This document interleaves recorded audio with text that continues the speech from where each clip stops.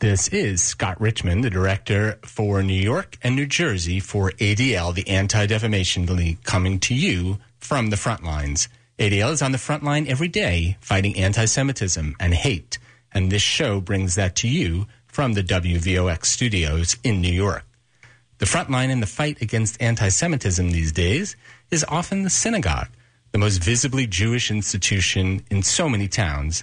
The largest denomination in this country is the Reform Movement, and ADL has just signed a partnership agreement to fight anti-Semitism with the Union of Reform Judaism. Here to tell us about that agreement is my colleague, Carly Pildes. She's ADL's Associate Director of Community Engagement. Welcome, Carly, to From the Front Lines. Great to be here. Thanks for having me, Scott. So tell us about this partnership. What does it mean in a practical sense? The ADL and URJ are going to be joining together to provide Reform congregations with the tools that they need to address anti-Semitism and anti-Semitic incidents in their communities. How will they go about doing that? So we're going to work in a couple different areas with a new digital reporting mechanism, new toolkits really designed to help congregations navigate when anti-Semitism happens and prepare to deal with anti-Semitism, a new online and print resource, a new just sort of level of partnership and sharing and working together, as well as advocacy efforts. Now, there's an incident reporting mechanism that already exists, an incident reporting form that ADL has. How will this differ in terms of the Reform movement? So the research we've been working on putting together, and I've been honored to be a part of it, is much more detailed. Beyond reporting, which in and of itself is really important because data drives policy, this really walks through what should you do in the 24 hours after an event happens. What should you be doing now before an anti-Semitic event happens? How can you work on security and safety with a lens of inclusion that's really comprehensive for the whole community and a community-building exercise that's inclusive of Jews of color, of LGBTQ Jews, etc., and really just goes much deeper into the resources congregations need so they just have this toolkit ready and waiting for them. What's in the toolkit besides the incident reporting? So the toolkit will go through lots of different ways to respond. First of all, things like what should we be doing now? You know, how can we make our community a safe place and a safe place for everyone in our community? How can we start to have those conversations? So we'll also go through everything from handling press, ideas for working with the rest of your community after an incident and communicating effectively, how to, partner with law enforcement, how to build relationships with law enforcement. It's pretty comprehensive. So a lot of the ways that ADL does incident response really on a daily basis. Absolutely. And I know there's also a piece in terms of education. ADL does incident response, but we also do proactive work in terms of education in order to fight anti-Semitism. Absolutely. We're going to be working together, particularly with a youth-focused lens on education around anti-Semitism, and also combining our resources to give it to policymakers at the state, federal, and local level that we need more resources combating extremism and securing our communities. You specifically partnered with the Reform Movement. So in terms of the prevalence of anti-Semitism in Reform synagogues, what are the numbers there? It's a little bit difficult to break down sort of denomination by denomination, but we do know that anti-Semitism is at historic highs. Incidents are at historic highs. The communities are experiencing hate, and that we need to be working together to make sure that people are safe, that people know how to respond, that people are educated, that people are advocating, and that people are prepared. And I think it's important to note that anti-Semitic incidents in Jewish institutions increased tremendously in 2020, mostly because of online incidents, Zoom bombing and other types of virtual incidents. Absolutely. And the resources we're putting together will also be designed to help congregants take a proactive lens and have one sort of resource where they know this is how I can prevent this type of thing from happening.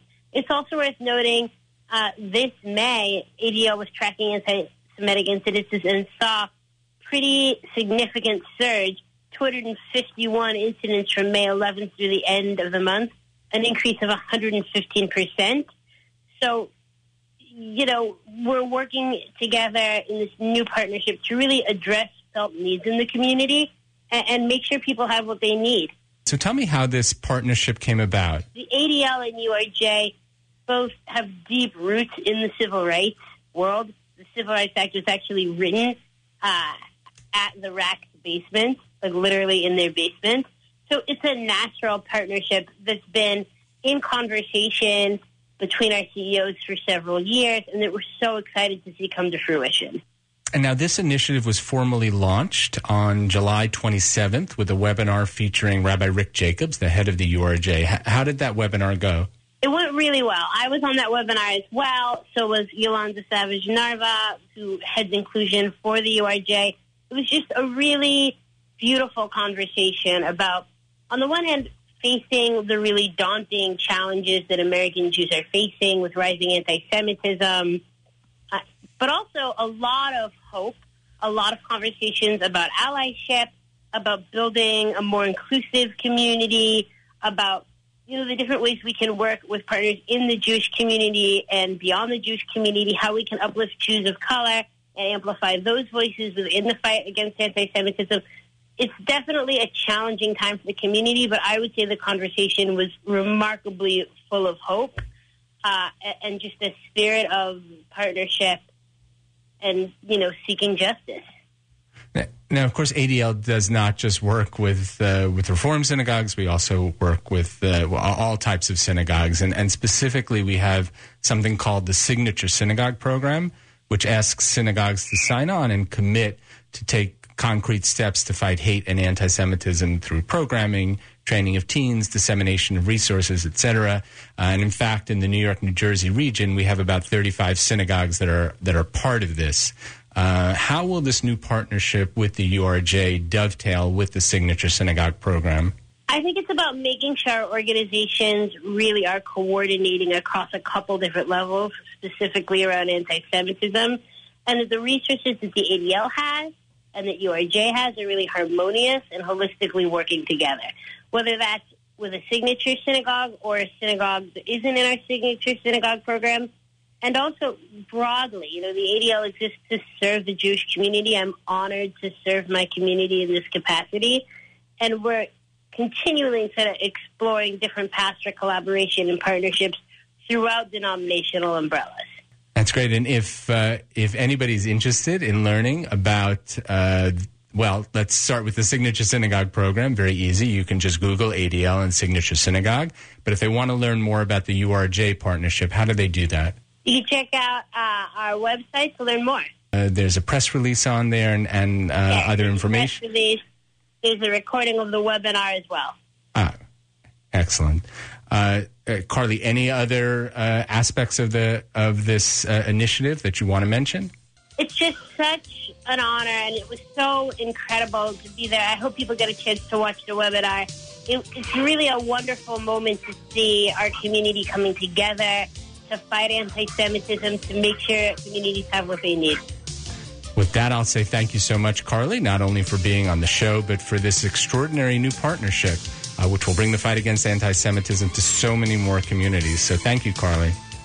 Thank you, Scott. Thanks also to Asher Zemmel, who is interning with ADL this summer and helped prepare me for today's show. For the live audience, stay tuned for more of From the Front Lines on WVOX 1460 AM. And for the podcast audience, please subscribe to this podcast on Apple Podcasts and Spotify. Just search for From the Front Lines.